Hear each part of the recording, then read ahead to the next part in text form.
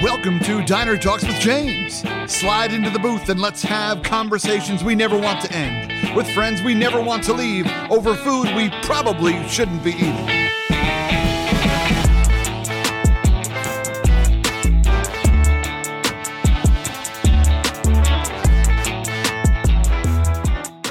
Welcome to Diner Talks with James. I'm James, my friends. I am pumped that you are here, and I am ready to get this show cooking. That's it. We out here back in the diner. My friends, this is a really special day because the podcast of Diner Talks with James launched today, my friends. It is out there. It's on Apple Podcasts. It's on Podchaser. It's on Stitcher. It's on here. It's on there. The thing is everywhere, my friends. And I am pumped. And I want to thank you for being a part of this journey because I wanted to put something out like this out into the world for 6 or 7 years, and I never did it because I didn't think it was good enough, and I didn't think I was good enough. And honestly, I actually recorded and edited 8 episodes of Diner Talks with James back in the day. It wasn't called Diner Talks with James back then, but I recorded 8 episodes of it, and I never released them because I never thought they were good enough. But my friends, this is the moment. I had a really great team behind me, and I'm really excited to be here with y'all and celebrating. And so thank you for coming to the diner with me. For those of you that come every week and kick it with your boy, you're looking good. You're looking good. Martha, how are you? Good to see you, friend. Thanks for coming through. So, my friends, are we ready to get this thing cooking? I think we're ready to get this thing cooking. All right. I'm going to bring out in just a second the one and only Jeremy Poinceneux. Oui, oui. He is my favorite Frenchman for sure. He doesn't have a French accent, but I'm sure he can put it on for you if he asks nicely. But Jeremy is an incredible human being, one of the kindest men I know. A zest for life that is unmatched, and just a sheer joy to spend time with him. If I'm ever in San Diego, he and I are going to the range. We're playing a little bit of golf, but most importantly, we're eating tacos overlooking the Pacific Ocean and just having great conversations. Jeremy Poinceneux is the world blind golf champion. My friends, let me say that one more time for the people in the back. The world blind golf champion. No, this ain't your mama's local putt blind golf in the Sussex County in New Jersey, y'all. This is the world, okay? He has played in Japan. He's played in Australia. I've watched him high-five a kangaroo. He's played in Italy. He has played at Pebble Beach. He's played a lot of really amazing places. But most importantly, maybe not most importantly, but very importantly, he has excelled while playing those places. He recently shot a 76, which is crazy. That's good for anybody, and it's exceptional for him. I know it's one of the best rounds he's shot in a while. That would match my best round of golf ever, and both of my eyes work fine on most days. But on top of that, he's an outrageous speaker, and he's an incredible coach. And he talks about a lot of powerful topics, and I'm excited to bring him out here right now for y'all. So if you can, my friends, go ahead and start that slow clap at home. I don't care if your dog looks at you funny. Let's bring him out right now. The man, the myth, Jeremy Poinceneux. What's up, buddy? Hey, James, you're too kind, man. Appreciate the intro. My guy, super excited to hang out with you. Likewise, dude. Hey, let's start off by congratulating you again by dropping the podcast, man. That's big stuff. Yo, thank you, man. I appreciate you, dude. Really happy for you. It's exciting, man. I mean, you know what it's like making the choice to put out a product, right? Like it takes a little bit of guts. I know you recently put out a new product in your business with the coaching, and it's a little scary because you're like, is anybody going to care? Are people, Is this something that people want? Is this just me being egotistical? Is this right? Like there's this whole mind thing that happens to you, especially in those like upcoming weeks right before you drop something. Would you agree? Oh, definitely. I think it definitely takes vulnerability, and you deal with that imposter syndrome. Am I the best to do this? Am I really an expert at Are there better people out there than me? Sure. And that's, if you think that way, that, oh, there's better people out there than me, then it's going to deter you from starting. But no, you got to have that grit, that determination, and get after it and do it, and start like you did. And kudos to you, man. And that is inspirational for other people to say, hey, if he's doing it, I'm going to go do this thing or that thing. So kudos to you, man. Thank you, brother. I appreciate you, man. Proud of you. Right back at you as well, man. We've always pushed each other, and that's one thing I love about our friendship. For sure. Hold each other accountable in some really cool ways. For sure. Jeremy, this is Can I ask you a question? Oh, please do. Yeah, get in there. Well, you started with your intro and you said that you recorded 8 episodes, but it wasn't called Diner Talks with James. I think people listening are probably curious to know, did you have a name for it then? What was it called? It was called, I think it was called Living Imperfectly. Okay. Yeah, it was called Living Imperfectly. And it was somewhat similar to what we're doing here, except it was way more like strict interview. Like I ask questions, you answer questions. It was really not a lot of me. And it was mainly just focused on the guest, which is a perfectly fine show format. And it was also a very rigid show format where I was like, okay, I had like 5 different sections. Each one got a little bit deeper. I had fairly set questions that I asked everybody also. And it just, it didn't feel loose and fun. And I told myself it wasn't good enough. And I told myself, don't put this out there because it's not exactly what you wanted. And so instead just don't do it. But what the move is, I think more often than not should be put it out there and then adapt. Right. And then figure it out, like get it out there and then pivot. And so, but I didn't even let myself do that. I talked myself out of it. Yeah. But you're doing it now and you're doing a fluid approach rather than rigid. And this is very much your style. And I'm glad you're doing it. I'm honored to be a guest, man. They don't call me Jimmy Fast and Loose for nothing, Jeremy. You know what I mean? Yeah. They don't call your pops Johnny Nineholes for nothing. Come on here, huh? Shout out to my father, Johnny Nineholes himself. It's funny. So I was talking to my parents yesterday, and they adore you. Fun fact about Jeremy and I, Jeremy got married in France, like you do as a Frenchman. And they did their honeymoon in Scotland.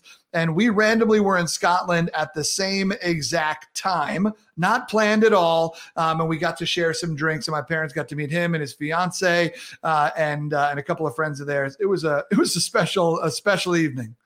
It really was. It really was. And you were about to go play St. Andrews with your pops and your brothers. I mean, what a cool experience. And it was crescendoing from our wedding and you about to play St. Andrews to randomly meet up and hang out at a bar there was pretty special. I think it's safe to say we both peaked that day. Fair to say. Very fair to say. But I was talking to my parents, and they absolutely fell in love with you there. And they're like, please just tell John we're really sorry we can't watch it live. But please tell him that we are going to watch the rebroadcast and we'll listen to the podcast. Just let him know that we care about him. So, shout out to my parents. Wiping a couple tears, but I will definitely give him my love. Give him my love. Amen. So, Jeremy, shows Diner Talks with James. Are you a fan of a late night eatery move? Like, do you eat late night, or are you a morning person who what's your move? Yeah, I wouldn't really say I'm a morning person. I'm a foodie. I like good food wherever we're traveling, and I kind of leave it up to my wife Ellen, who's kind of she is my Yelp, and wherever we're at, I'm just like, yo, babe, where do we want to go? When my dad and I have been traveling for golf or whatever, there were times where I would text her and say, babe, we're in Salt Lake City, Utah. And she would text me a restaurant we should go to and like 3 of their best meals. And that's what we would do. So I'm very I'm just a foodie. I like good food. I like anything from French food, Italian food, to ramen, to tacos, burritos. Like I'm into a lot of things. Yeah. And living a little north and living in between San Diego and LA, I mean, you got all the options in the world, either in those cities and also just in your town, even you live in a big town. So a lot of good food in Carlsbad. Yeah. For sure. So what, do you have a late night guilty food, like a guilty food pleasure? Like, are you going tacos late at night? Are you going pancakes? Or, as a West Coaster, the diner game is not strong, but you have In-N-Out, and you have obviously late night taco trucks, which I am envious of. You probably have Denny's, but what's your late night food move? Yeah, I don't know. I'm kind of strict in that sense. Not like I have to be, but I just kind of don't go out late night to eat. I'm a chocolate chip cookie dough ice cream guy. So Hey. if I got some of that in the freezer, I'll definitely jump on that. My wife makes amazing chocolate chip cookies. I had one of those earlier today. Well so played. that's kind of my late night thing, is just a dessert, something like that. That's kind of my go-to move. That's beautiful, man. I love it. I love it. We've been doing some late night chocolate chip cookie Sundays over here because it's COVID and the world doesn't matter. So, yeah. Well said. Honestly, I think my last diner could have been in Brooklyn with you and Tina and me and my sister. Oh, yeah? That could have been the last time I went to a diner. That's awesome. It was so great to meet your sister too. What an incredible woman. That was awesome, dude. It's cool to hang out with you guys. I love how we've met up in random cities. That's the beauty of speaker life for sure. For sure. Yeah. So Jeremy, first off, normally I would kick you off if you told me you don't normally eat food late at night, but we got standards here, but I'll keep you on because I like you. I appreciate it. I'm curious, man. I'm curious to talk to you about a few things, and there's some things that have always been on my brain that I've always wanted to catch up with you about, and just for whatever reason, the conversation was never long enough. So I'm pumped to connect with you today, man. And one thing I wanted to talk to you about is that first off, you went blind in college. I'd love for you to tell that story in just a second as well, if you're willing to. But you went blind in college, and then you went through a bit of a darker period. And then you came out on the other side, and there was golf sitting there for you. Tell us about that journey of being fully sighted throughout high school and starting college, and then stuff started to get a little blurry for you. Yeah. I was fully sighted my whole life. Like you said, high school, everything was great. Went off to San Diego State University, joined a fraternity, had a great freshman year, and was really excited to go into my sophomore year. And about a month into my sophomore year, I noticed I had to squint to read a sign. I was like, okay, I think I need glasses, but there are cool people out there who wear glasses. Am I right, James? Come on now. Come on. So I thought, hey, I'll be like James. I'll rock some glasses and be cool. And it wasn't that easy. The optometrist was like, no, this is a lot worse than just needing glasses or contacts. And in a period of 2 months, my sight went from perfect 20/20 to where it is now. I'm legally blind with no central vision. I have complete peripheral vision, but everything I look directly at is completely blurred out. If you're watching at home, put both your hands directly in front of your face like that and look around a little bit. That's what my sight's like all the time. And it was extremely tough. I went through the stages of grief. I went through denial. I denied that what was happening was actually happening. I didn't think it was real. I thought I was living a nightmare. I went to anger. I was mad. I was mad at anyone and everyone who crossed my path. I was mad at the world. I went through bargaining. I pleaded. I said, I'll do whatever it takes to make things go back to the way they were. Whatever it is, I'll do it. I then went to depression, which is very real and something that I don't think we discuss enough in general. Amen to that. And yeah, I saw a blind psychologist for 1.5 years, and that helped a lot, helped put things into perspective, pun intended there too. Nailed it. Yeah, thanks. That's incredible that you found a psychologist that also couldn't see. That was awesome.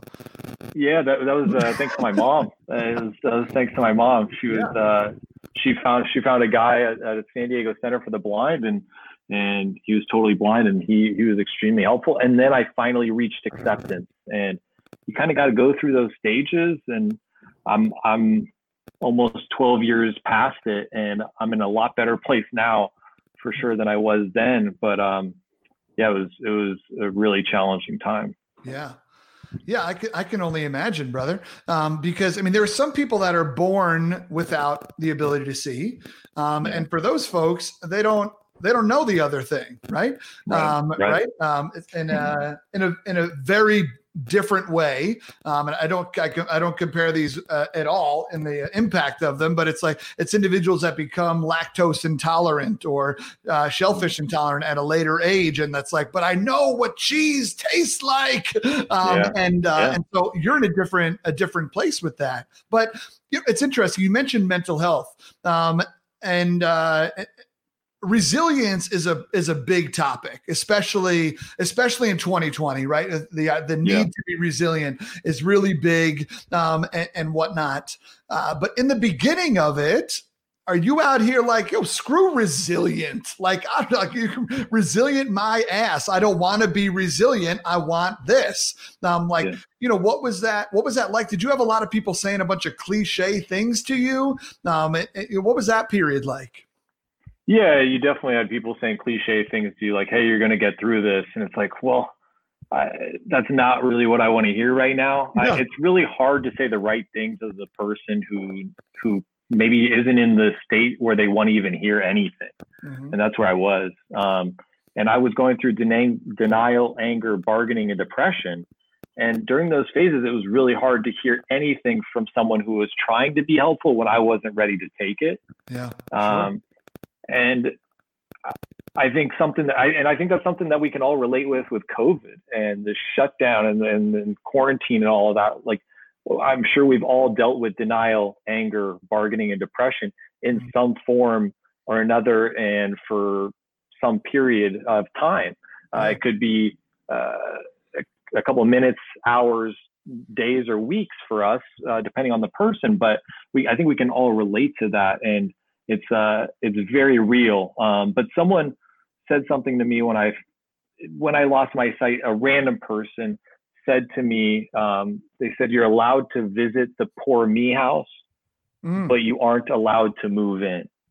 Ooh. And I heard that and I was like, okay, that's interesting. And it took a while for it to really sink in. And I think it was very real then, and it's very real now. Like, we're allowed to be mad, we're allowed to be upset, we're allowed to be angry, but only for a period of time. And then we have to move on and do the best we can with what we've got. And so it gets rid of the stigma that we're not allowed to be upset at all. Mm-hmm. And I think that's over glorified. It's like someone in the movie loses their sight, they're mad for a day, but then the next day they're Daredevil, It's like, come on, research says it takes on average 2 years to go from a traumatic life experience to reaching acceptance. And I handled it really well, I would say, but it took me at least a year plus to reach acceptance, for sure. Yeah, for sure. So what you're saying is that you're better than average. That's what I'm hearing you say. I'm glad you can see that. I'm glad you can read between those lines. But you said it, I didn't. Jeremy, first off, my man Kevin said it best here in the comments. Bars, brother.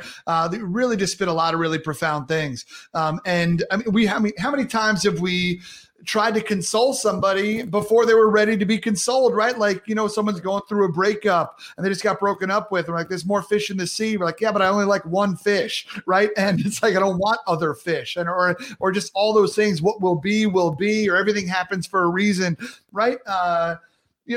My wife and I have dealt with loss before, and everything happens for a reason was said to us. And like, I was ready to punch somebody in the face, and I don't punch people in the face, right? Sure. But like, there is a moment where, the right comment could soothe.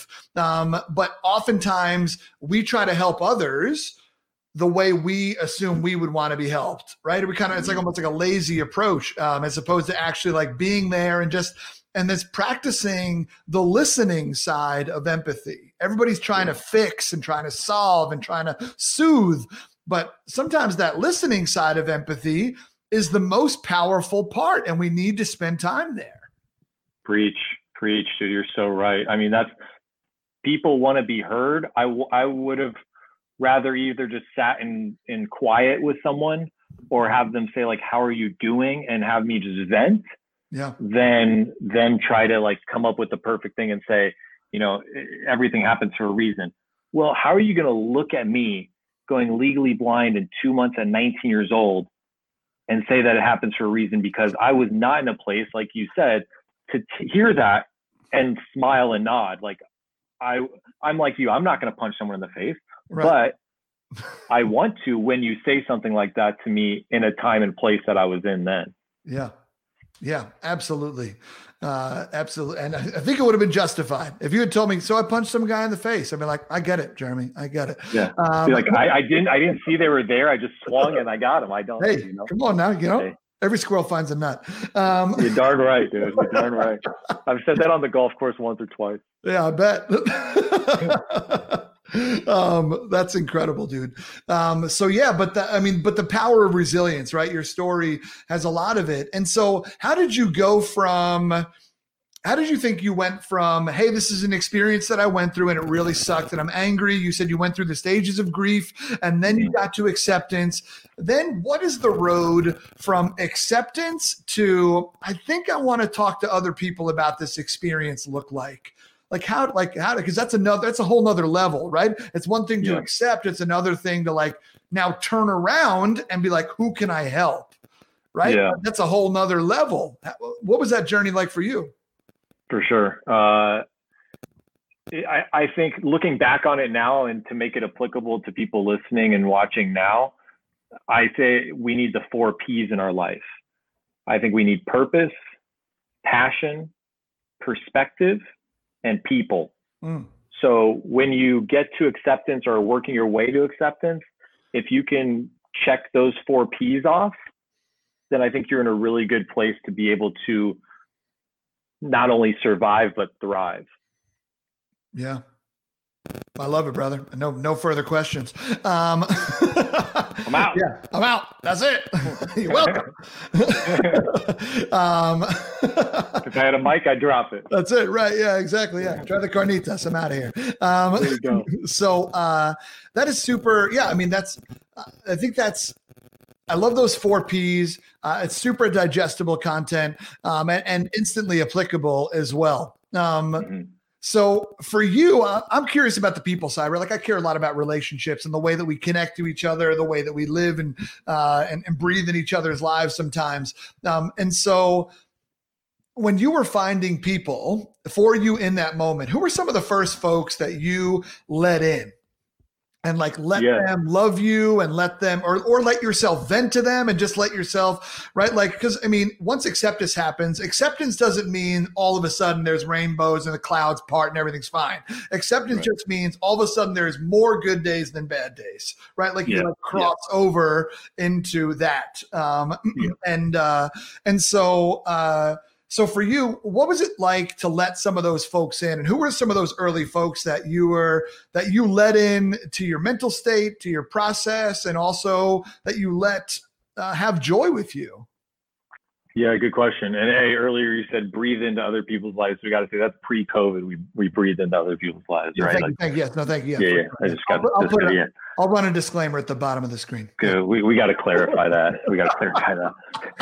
I wanted to let you finish your thought, but I'm like, hey, light bulb there. We can't be breathing into other people's lives during COVID. Yeah. Good question. One of my best friends in college and fraternity brother, Josh. Mm-hmm. He was extremely helpful. My roommate at the time I lost my sight, Mark, was extremely helpful. My parents, my siblings were amazing. And then about 9 months after losing my sight, I started dating Ellen, who's now my wife. And yeah, she is. I was very guarded and not confident in myself as an individual at that time.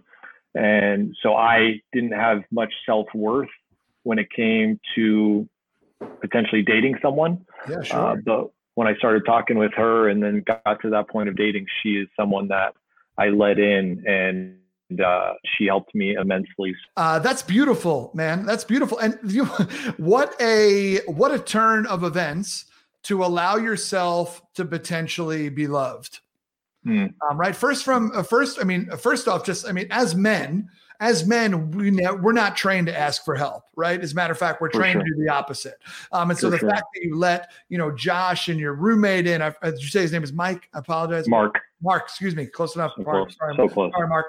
But yeah, so you let Josh and Mark in, right, and you let them help you. I mean, parents, it's often easier to let them in if we have good relationships with them. But the next level of allowing yourself to potentially be loved and cared for, and cared about, I should say, it's really powerful. Like, I mean, even right now, as we talk today, and, you know, I'm happily married. We got married fairly close to each other, which is cool. But even as we're talking today, it is still most days easier for me to love Tina than it is for me to let her love me.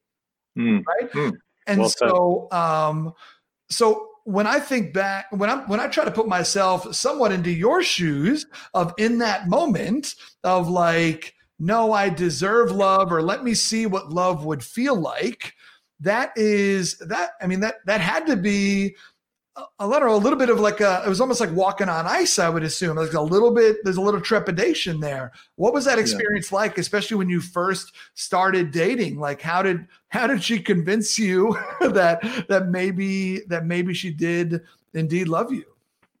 Yeah, good question. And I don't know if she did the convincing or what the like mental hurdles that I kind of had to go through, but you know, a cliche is said that you can't love someone else until you love yourself. Sure. And I know that when I first started dating Ellen, for a long period of time, I did not love myself. Mm-hmm. It's because of like you said, I knew what my life was like fully sighted. I knew what it was like to drive. I knew what it was like to have the independence that I had. Yep. And then all of a sudden to have that stripped away from me and be legally blind, I did not love that version of myself. Jeremy, that's such a it's a powerful thing and the way that you put it was really powerful. I think that it is. It's tough to let someone in, and it's especially tough to let someone in at a place where you are going through a phase of, I don't know if it's self-doubt or self-insecurity or maybe it's not all the way to doubt, but it's just insecurity. And you're like, oh, do I deserve to be loved? Right? That was a big thing that I thought about a lot when I was younger, after a lot of the people that I was interested in weren't also interested in me. I wrote the story of, well, I must not be good enough, right? And it's my fault. I'm going to be alone. And I think it's really beautiful that at some point in time, you know, you wore each other down like a rocket stream, and you both allowed each other into your worlds. I think that's awesome. Yeah, I appreciate it. And it's something that when she and I started dating, I really had this in the back of my mind of like, why? Like, why is she interested in me?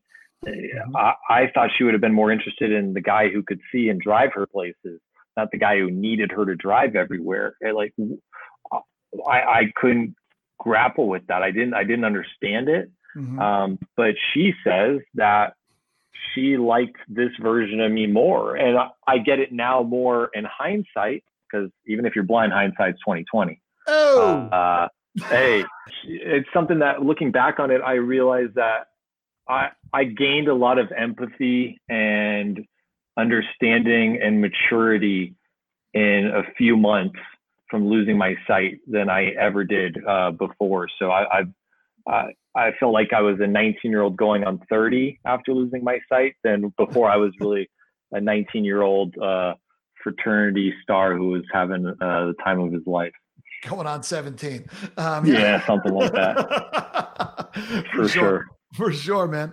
I love that. I want to come back. We're going to come back to Ellen in a bit, but we're going to stay a little sequential on this, because also in those years after losing your sight, you also fell in love with the game of golf in a new way. Now, you had played the game before and enjoyed it, and so it's not like golf was like a brand new foreign thing. You already had a swing that was smooth like butter. So, and muscle memory is fortunately a thing. But what role did golf play in your, I don't even know if recovery is the right word, maybe like post-acceptance period, whatever, however you would describe that.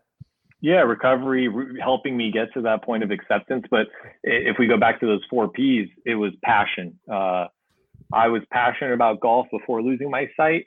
After losing my sight, my mom, who's incredible and amazing, she was doing tons of research, and she found the USBGA, the United States Blind Golf Association, and told me that these players played in tournaments all over the world. I thought she was kidding. I didn't think that. I thought there's no way that was real. But I was adamantly against it at first.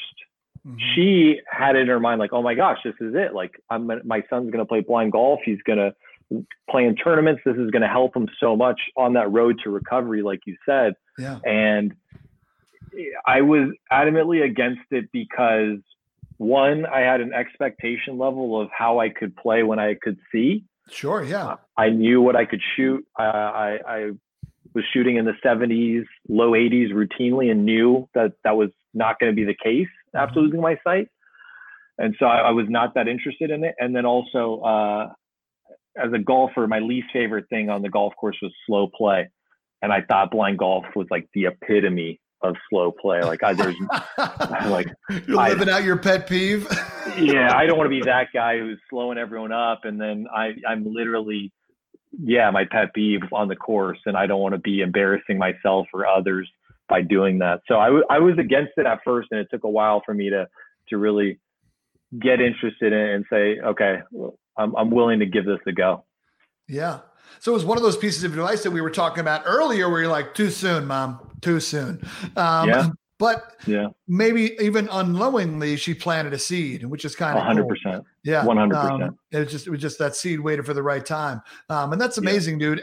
But it's also interesting because I have a fear also of burdening others. That's one of my biggest fears in life, is that I will be a burden to others. It's why I don't ask for a lot of help. It's why, like, even when this podcast launched, it was like, well, if you want to write a review, like, that'd be like really cool, but like, don't do it if you got other things, right? If your water's boiling, then do it later. And I give everybody the opportunity to tell me no and not feel bad about it. Because I have such a fear of being a burden to others.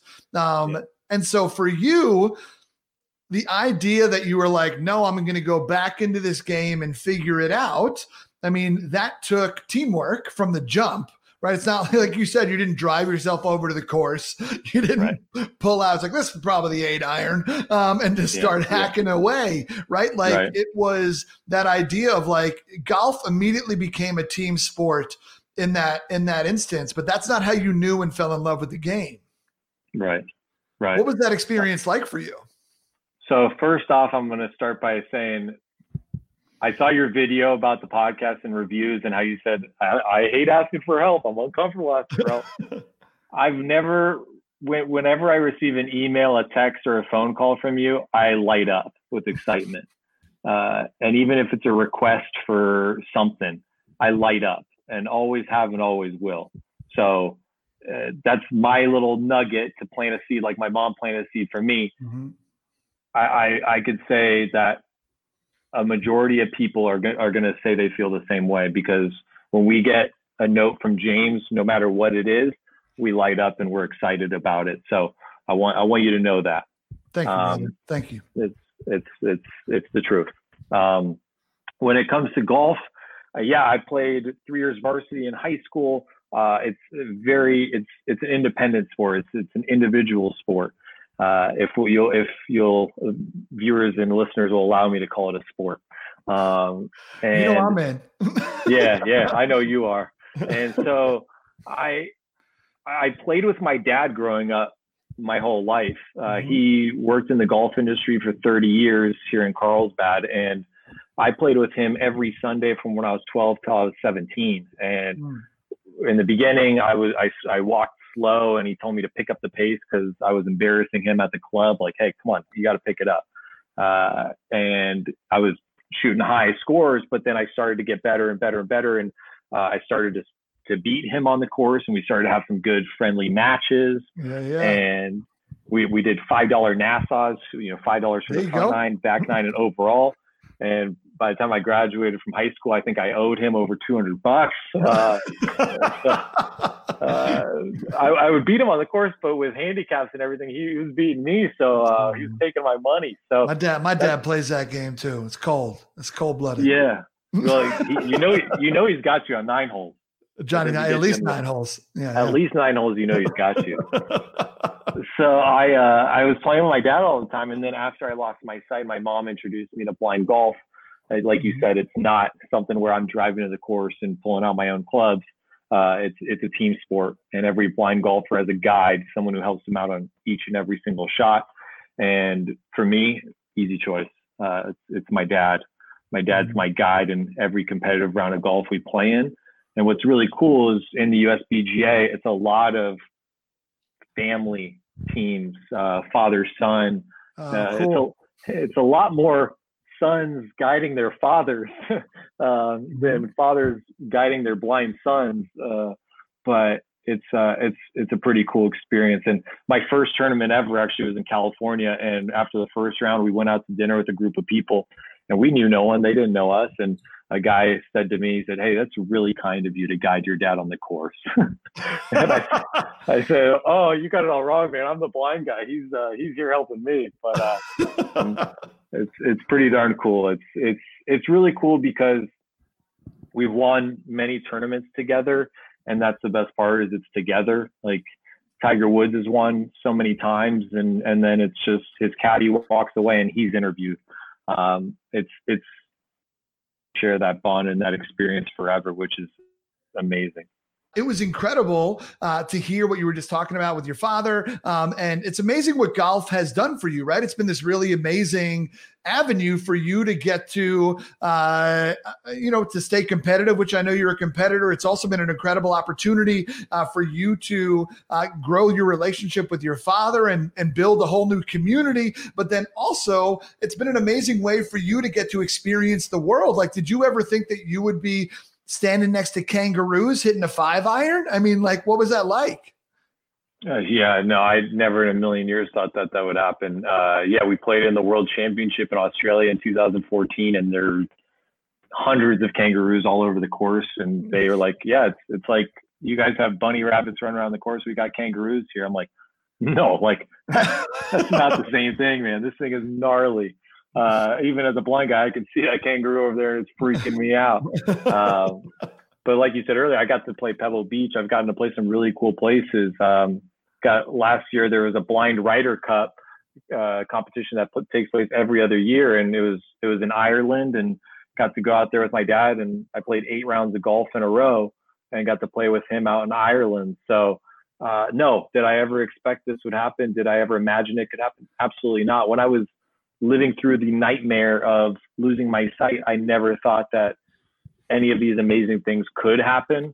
And so I think that's one of those things that when you're in a valley of despair and you don't see the light at the end of the tunnel, whether you're blind or sighted, there is a light at the end of the tunnel. Like, you're going to get there. And all I saw was darkness in the beginning, and then now I've got a lot more good days than I do bad. And did I ever expect it or imagine it? No way. Yeah, man, that's beautiful and beautifully put too, Jeremy. One of the things that you talk about in, I know with your speeches and just in general in life, something that you've learned a lot about is the concept of interdependence. And I want to talk to you more about that. But before we do that, my friend, we have to jump into a segment of the show. The segment of the show is called Things You Didn't Know About Me, but are now glad that you did. Please note, Jeremy, if you've seen the show, you know this, but the name of the segment changes pretty much every time, but the sentiment is always the same. And so what I would love to know from you, and you and I will go ping pong style with this. What I would love to know from you is what is something randomly delightful about you that you think people should know? I'll go first, and then I'll throw it back to you just because that's only the fair thing. I've been grilling you the whole time. It's the least I could do. All right. Gentlemen, you're a gentleman. A gentleman. So I was once paid $800 in college to sing the bass arias in Handel's Messiah at a local church in North Carolina. Wow, they overpaid. They overpaid. I was not trained. They wanted my teacher. My teacher's like, I can't do it, and they don't have the budget for me, so you can do it, and I'll give you a couple extra lessons.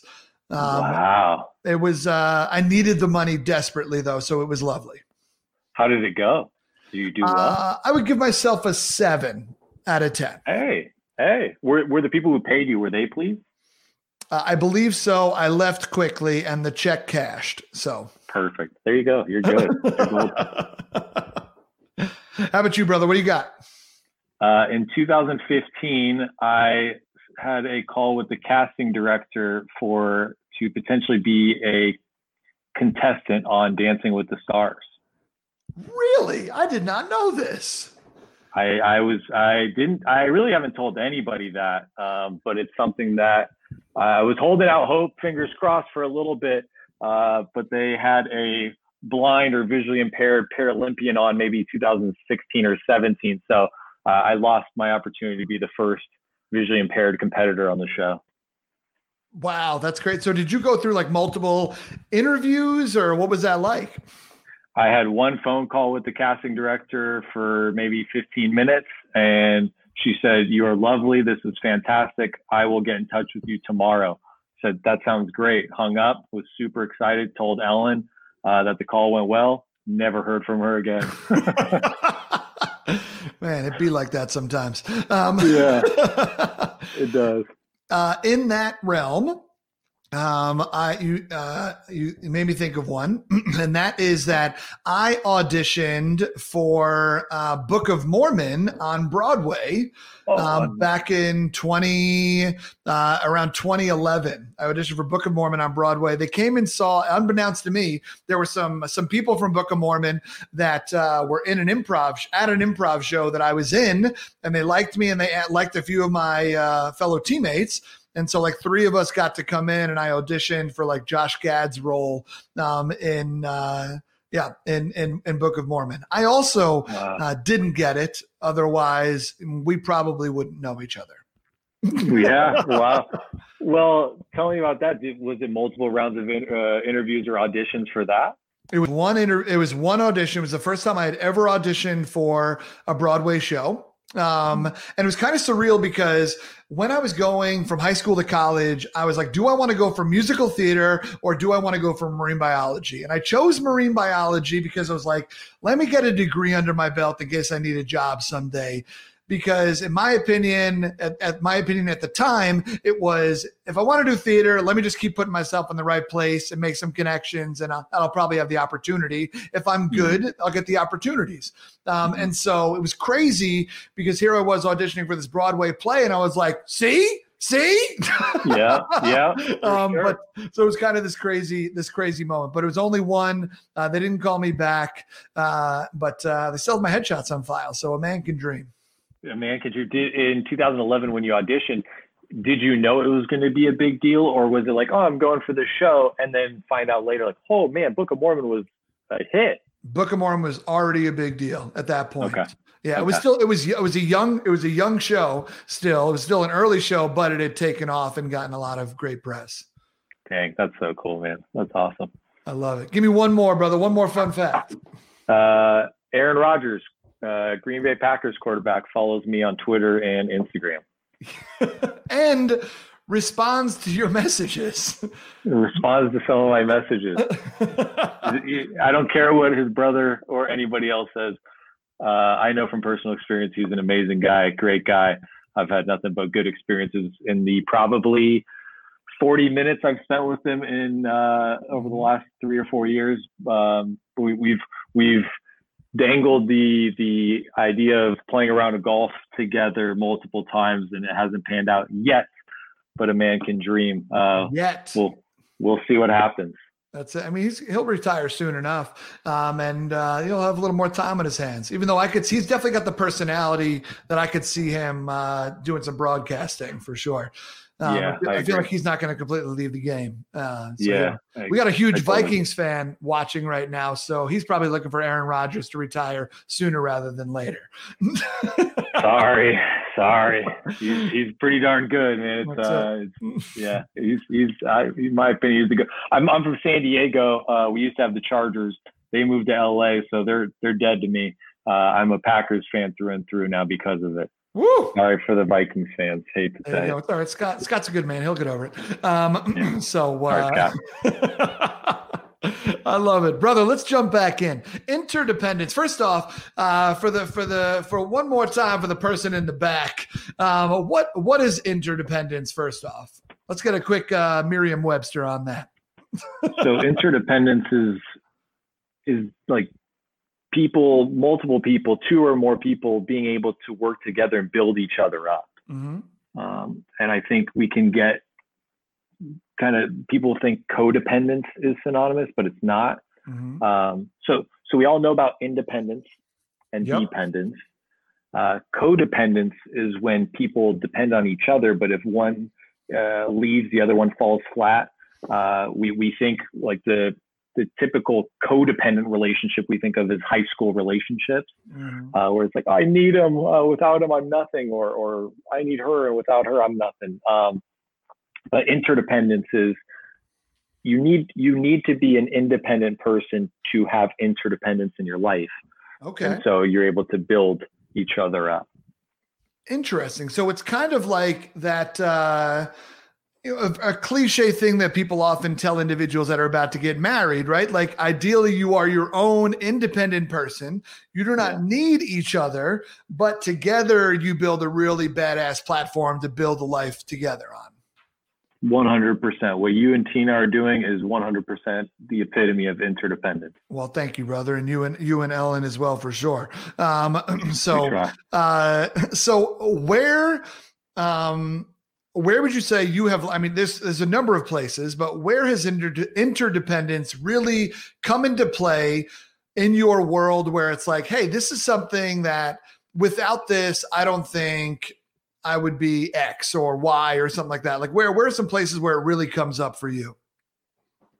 One of my best friends, Mark, we created a fundraising bike ride, and we ride on a tandem bike together to raise money and awareness to find a cure for the disorder that caused me to lose my sight, LHON. Mm-hmm. Like that's something that we wouldn't have done that and wouldn't have become as close of friends if it wasn't for losing my sight and then doing that.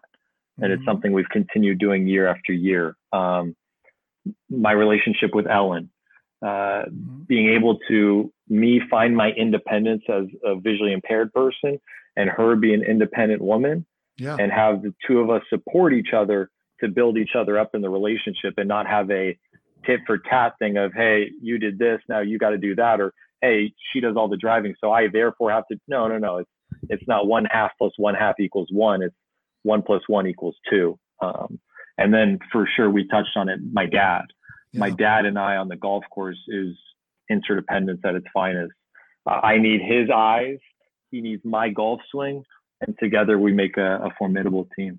But your dad gives you a lot of shit on the golf course though, brother. Isn't your dad constantly like jabbing at you? He's got a good sense of humor on him, that guy.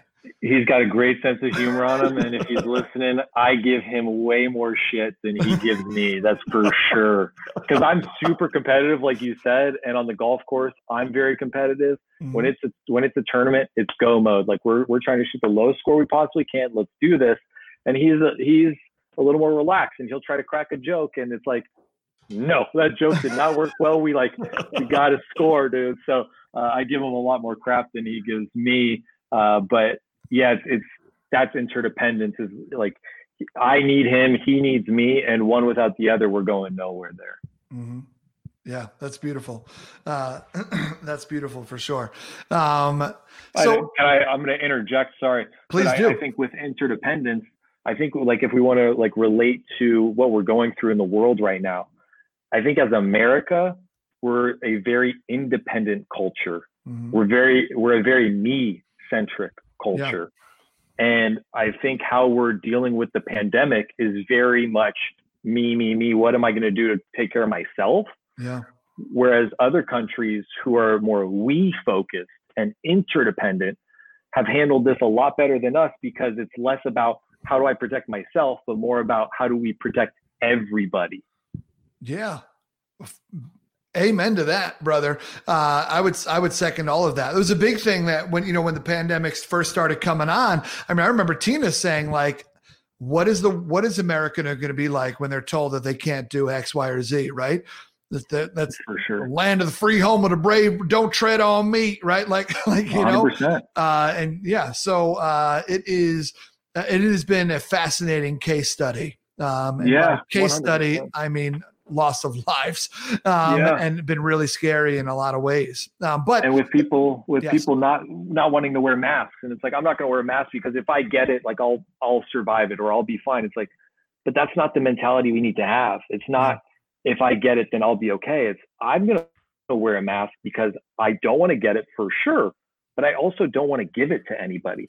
And that's the mindset we need to have. And that's what interdependence is. It's we more so than me. And yeah, Tina's spot on with that. It's like with America, we're very me-centric and very independent, which is great when it comes to entrepreneurship and building businesses and things of that nature. But when it comes to taking care of the vast majority of society, we struggle, and it's been shown through this experience, which is really unfortunate. Yeah. Oh, great word. Disappointing, I think we would throw in there too. Sure. So I'm interested in this because, I mean, obviously Poinceneux is French. Where does the French lineage come in? Like, when did your family come here? Were you taught European values because your parents lived there, or would you say, what does that look like for you? Yeah, my dad is off the boat from France. He came here in the mid 80s. He came over in the mid 80s and started working for TaylorMade Golf. And he came over here for what was supposed to be a 2-year project. He met my mom, who was working in marketing at TaylorMade at the time. And the rest is history. They got married, had 3 children. And I would go back to France. My whole family, we would go back to France every year for at least a week. And my dad spoke only French to me until I was 5. Wow. That's my other fun fact is I'm bilingual and speak fluent French. And that's really because of that. When you're a sponge and that young, learning a language is a lot easier than it would be to start now. Yeah. And my dad spoke only French to me till I was 5. When we would go to France, my grandparents only spoke French to them. So France holds a very special place in my heart, hence why my wife and I got married in Paris. And yeah, I've got some French values. I would say I definitely lean a lot more toward American values because I was brought up here. Sure, but I definitely have French values as well, and absolutely, I absolutely love the culture. That's beautiful, man. That's beautiful. Yeah, I was curious about that, just because it is a different culture. It is a different set of values, right? And just hearing the way that you talk about the pandemic, we obviously see the difference in the way the United States is handling it versus the way that the big countries are over in Europe handling it as well. I mean, no one's out here getting gold stars. I mean, maybe Japan, maybe South Korea, but they're certainly getting more prettier stars than we're getting. So yeah, for sure. Yeah, for sure. Here's one last question that I have for you, brother, is going back to the concept of interdependence. I'd be curious to hear you talk a little bit about what does that look like? What does that look like in marriage? And then I do have another question for you too. I'm sorry. But what does that look like in marriage for you? Right. I mean, y'all have just been married for a little bit, but you've been dating for a long time, living together for a long time, living in sin, you crazy kids. Right.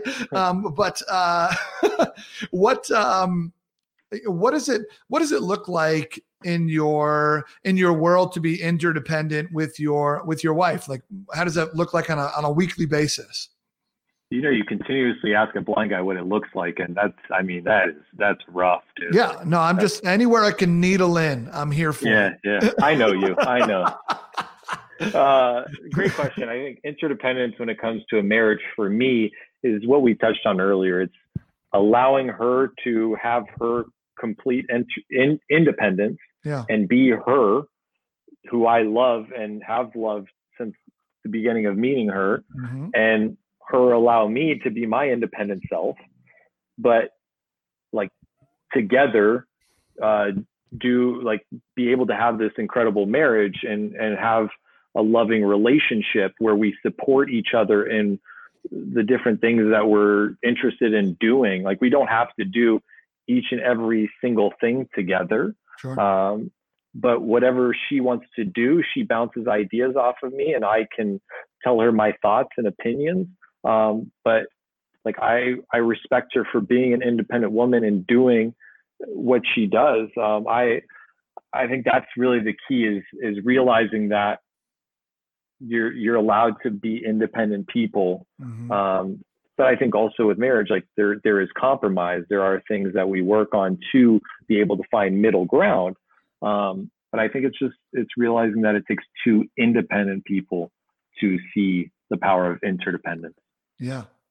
And here's why I brought that up, brother, is because you and I have something really exciting that's happening in our lives.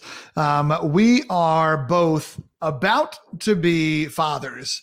And hey, congratulations, my guy. Right back at you, Robo. And so, when we think about, I'm curious, where does interdependence fit in with raising a child who is very dependent, right? You can't be like, listen, kid, figure it out and pay the rent, right? Like, as much as our parents like to make that joke to us earlier. Sure. But I'm curious, where do you think this plays a role as you are approaching fatherhood? Coming up here quite soon, maybe even if the podcast, when the podcast comes out, you may already be a father, because it can happen, really any time in the next handful of weeks for you, which is really awesome. But how does that conversation sit with you as far as like interdependence with fatherhood? Yeah, great question. I think the key is, like you said, they're going to be dependent for a long period of time there, but then it's to realize that from there, they need to gain independence. So I want them to, from dependence, find independence, be able to do things on their own. Yeah. And then with interdependence, it's gaining the confidence and the courage and losing the fear of asking for help. And so how I envision that is when my soon-to-be son, when he is at an age where he can read things, he and I can cook together, and I'm going to hand him instructions and say, Dad can't read that. Dad can't see that. Can you read that to me? And we're going to make it together. Yeah. And so I think by teaching by example, I can ask him for help. And he's like, oh, cool, I'm a part of this team with Dad. Like, I need to read this to him for us to then cook this together. And I got to say, I called a guy who is a dad who has the same disorder I have, and he's raised two incredible now adult children. And I spoke with him on the phone for a couple hours, just saying, like, what are your tips to, parenting kids with limited sight, with being visually impaired? And that's one of the things he told me is like, hey, it's great. Like at a point, like they're going to get to an age where they can see and read things to you. So ask them and it'll be to your benefit. Like, you take them on walks and say, can you tell Daddy what that street says? What sign is that? and that was really powerful when he told me that. He said when his daughter got to be a certain age, they would bake cookies together and she would read the instructions to him. And it was really cool to get them on board at an early age. So I think that's how I see interdependence fitting in for my child. But I think it's really realizing it goes dependence, independence, and then interdependence.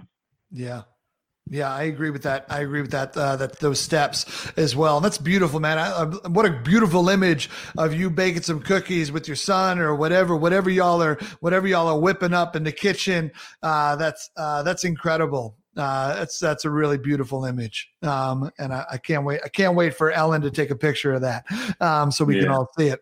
But that's amazing, man. And I agree with you. I agree with you in a lot of ways. And I think it's interesting because you will have this amazing opportunity for your child to learn the power of giving, the power of selflessness, the power of kindness, right? Like all those things are things that they will have to learn earlier. Like they would just be very natural for them in order to help out around the house in the best way that they can.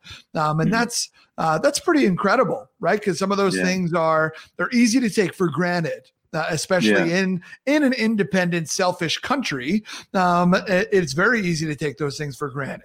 And so that's incredible. So fatherhood in general for you, man, how are you feeling about it? Are you now that you're, a couple of weeks, 3 weeks, 4 weeks out, wherever we're at, are you now more overwhelmed and obviously still excited, but like what's your ratio of overwhelmed to excitement? Yeah, I'd say it's 50-50. I'm 50% excited with 50% extremely nervous, James. I'm so nervous.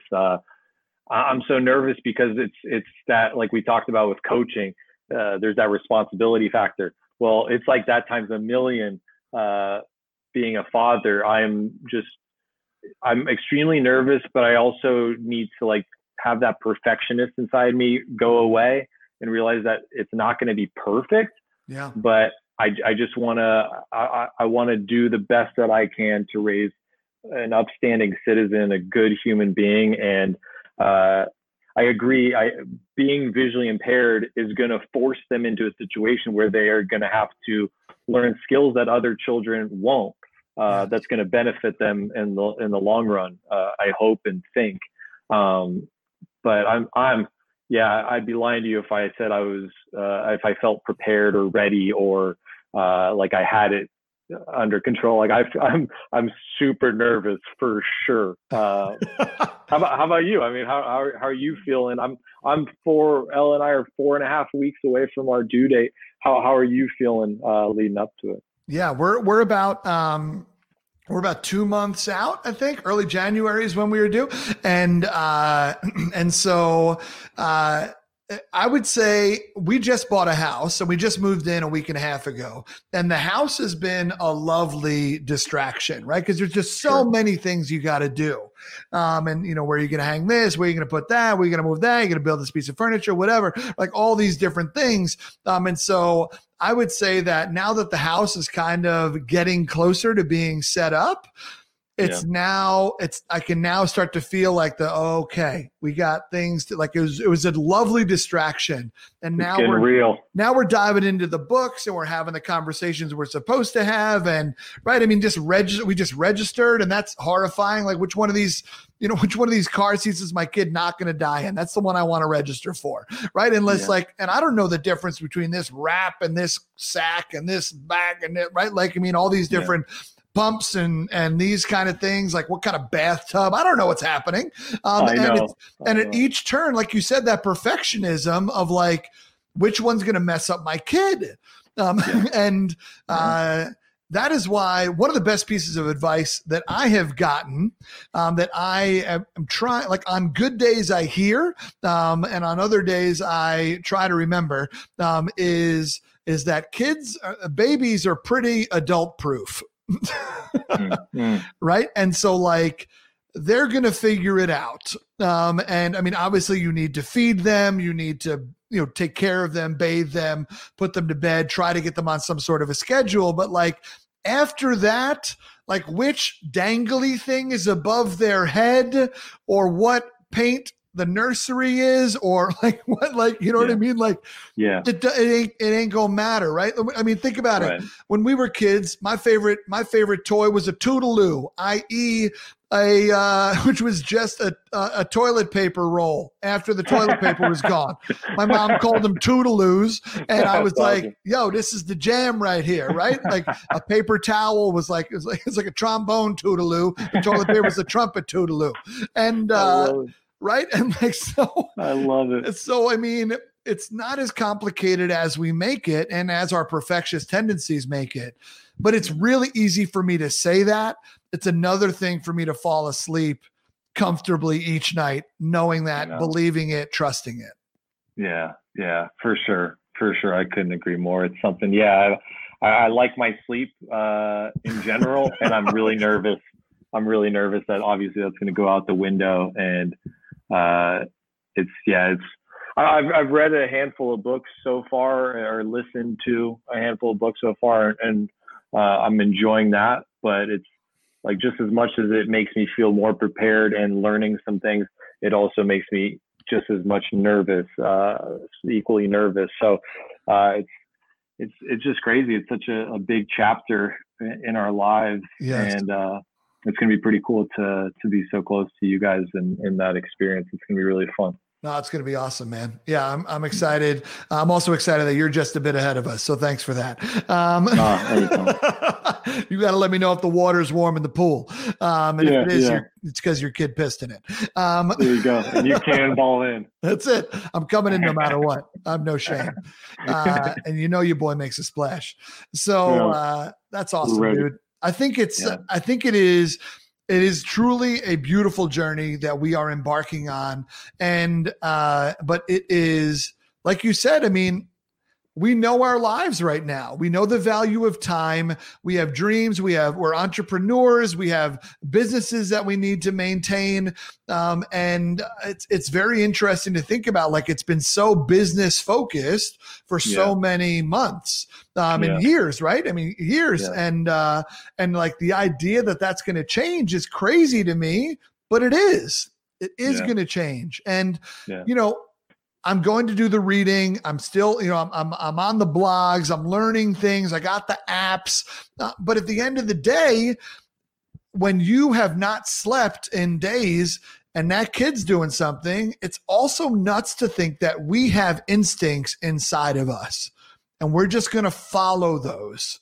Right? Yeah. Like the human race has existed because of those instincts, not because of all of these, not because of all the medical advances and all the new safety rules and all that kind of stuff. Those have helped, but like what has truly pushed our survival is instincts and what is innately inside of us, right? Like, I mean, just the idea of, you experiencing Ellen being pregnant, right? The women's body is crazy.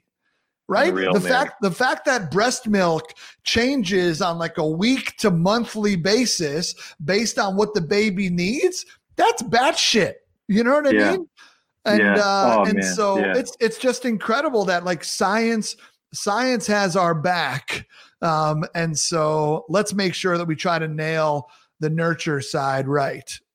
Yeah. And I mean, through watching Ellen go through this experience, like, I think you'd agree. Women are the superior sex, man. I don't know how she's doing it. All she's going through, and to be pregnant in general has got to be crazy. But doing it during COVID, I'm like in awe of my wife and how she's handling this and doing it. And I'm just like, I am not worthy. Like, how is this possible? It's unbelievable. It's pretty darn crazy. Yeah, I agree. Tina, same thing. Beautifully put, brother. I'm not going to try to put it any other way. Instead, I'm just going to say thank you, Jeremy. Thank you for hanging out with me in the diner, sliding into the booth, and having just a great conversation. Every conversation I have with you leaves me wanting more, but also leaves me thinking and just grateful. So I really appreciate you, Jeremy, for being in my life, for being in the diner tonight. I can't thank you enough. And if you're willing, man, I'd love to see you, if you'd be willing to hold on and answer a couple of questions if some people have them. Are you willing to hang out for just a minute? Without a doubt, would love nothing more. I love it, brother. I love it. Well, Jeremy, thank you for coming to the diner, man. So my friends, for you on the podcast, thank you so much for tuning in. Make sure that you catch up with Jeremy Points to Know, jeremypointstoKnow.com. We'll have all the information about him and how you can link up with him in the show notes for sure. But as always, if you're interested in hearing the Q&A, make sure you go to my YouTube channel. Just type in James T. Robo on YouTube and you can find Jeremy's episode and you can link up with him there. But if you can't do that, and if you have to leave us right now, my friends, thank you so much for being here, podcast listeners. I appreciate you all. Y'all stay great. Thank you so much for tuning into this episode of Diner Talks with James. It was so much fun getting to hang out with you and finish our milkshakes in that squeaky red leather booth. If you do me a favor and smash that subscribe button, that would be dope. And also, if you could leave a review on iTunes, well, come on now, you're going to make me blush. Also, if you want to be a part of the action, we record these live on YouTube Live every Wednesday night at 9 o'clock p.m. Eastern Standard Time. Go to YouTube and type in James T. Robo and smash that red subscribe button so you know when we go live next. Also, while we're on the subject, I'm James T. Robo all over the internet. I post meaningful content on Instagram, witty content on Twitter. Let's get connected in some other places, folks. And as always, if you're interested in learning more about the guest tonight, please check out the show notes. My friends, until next time, keep punching small talk in the face by asking better questions. Y'all take care.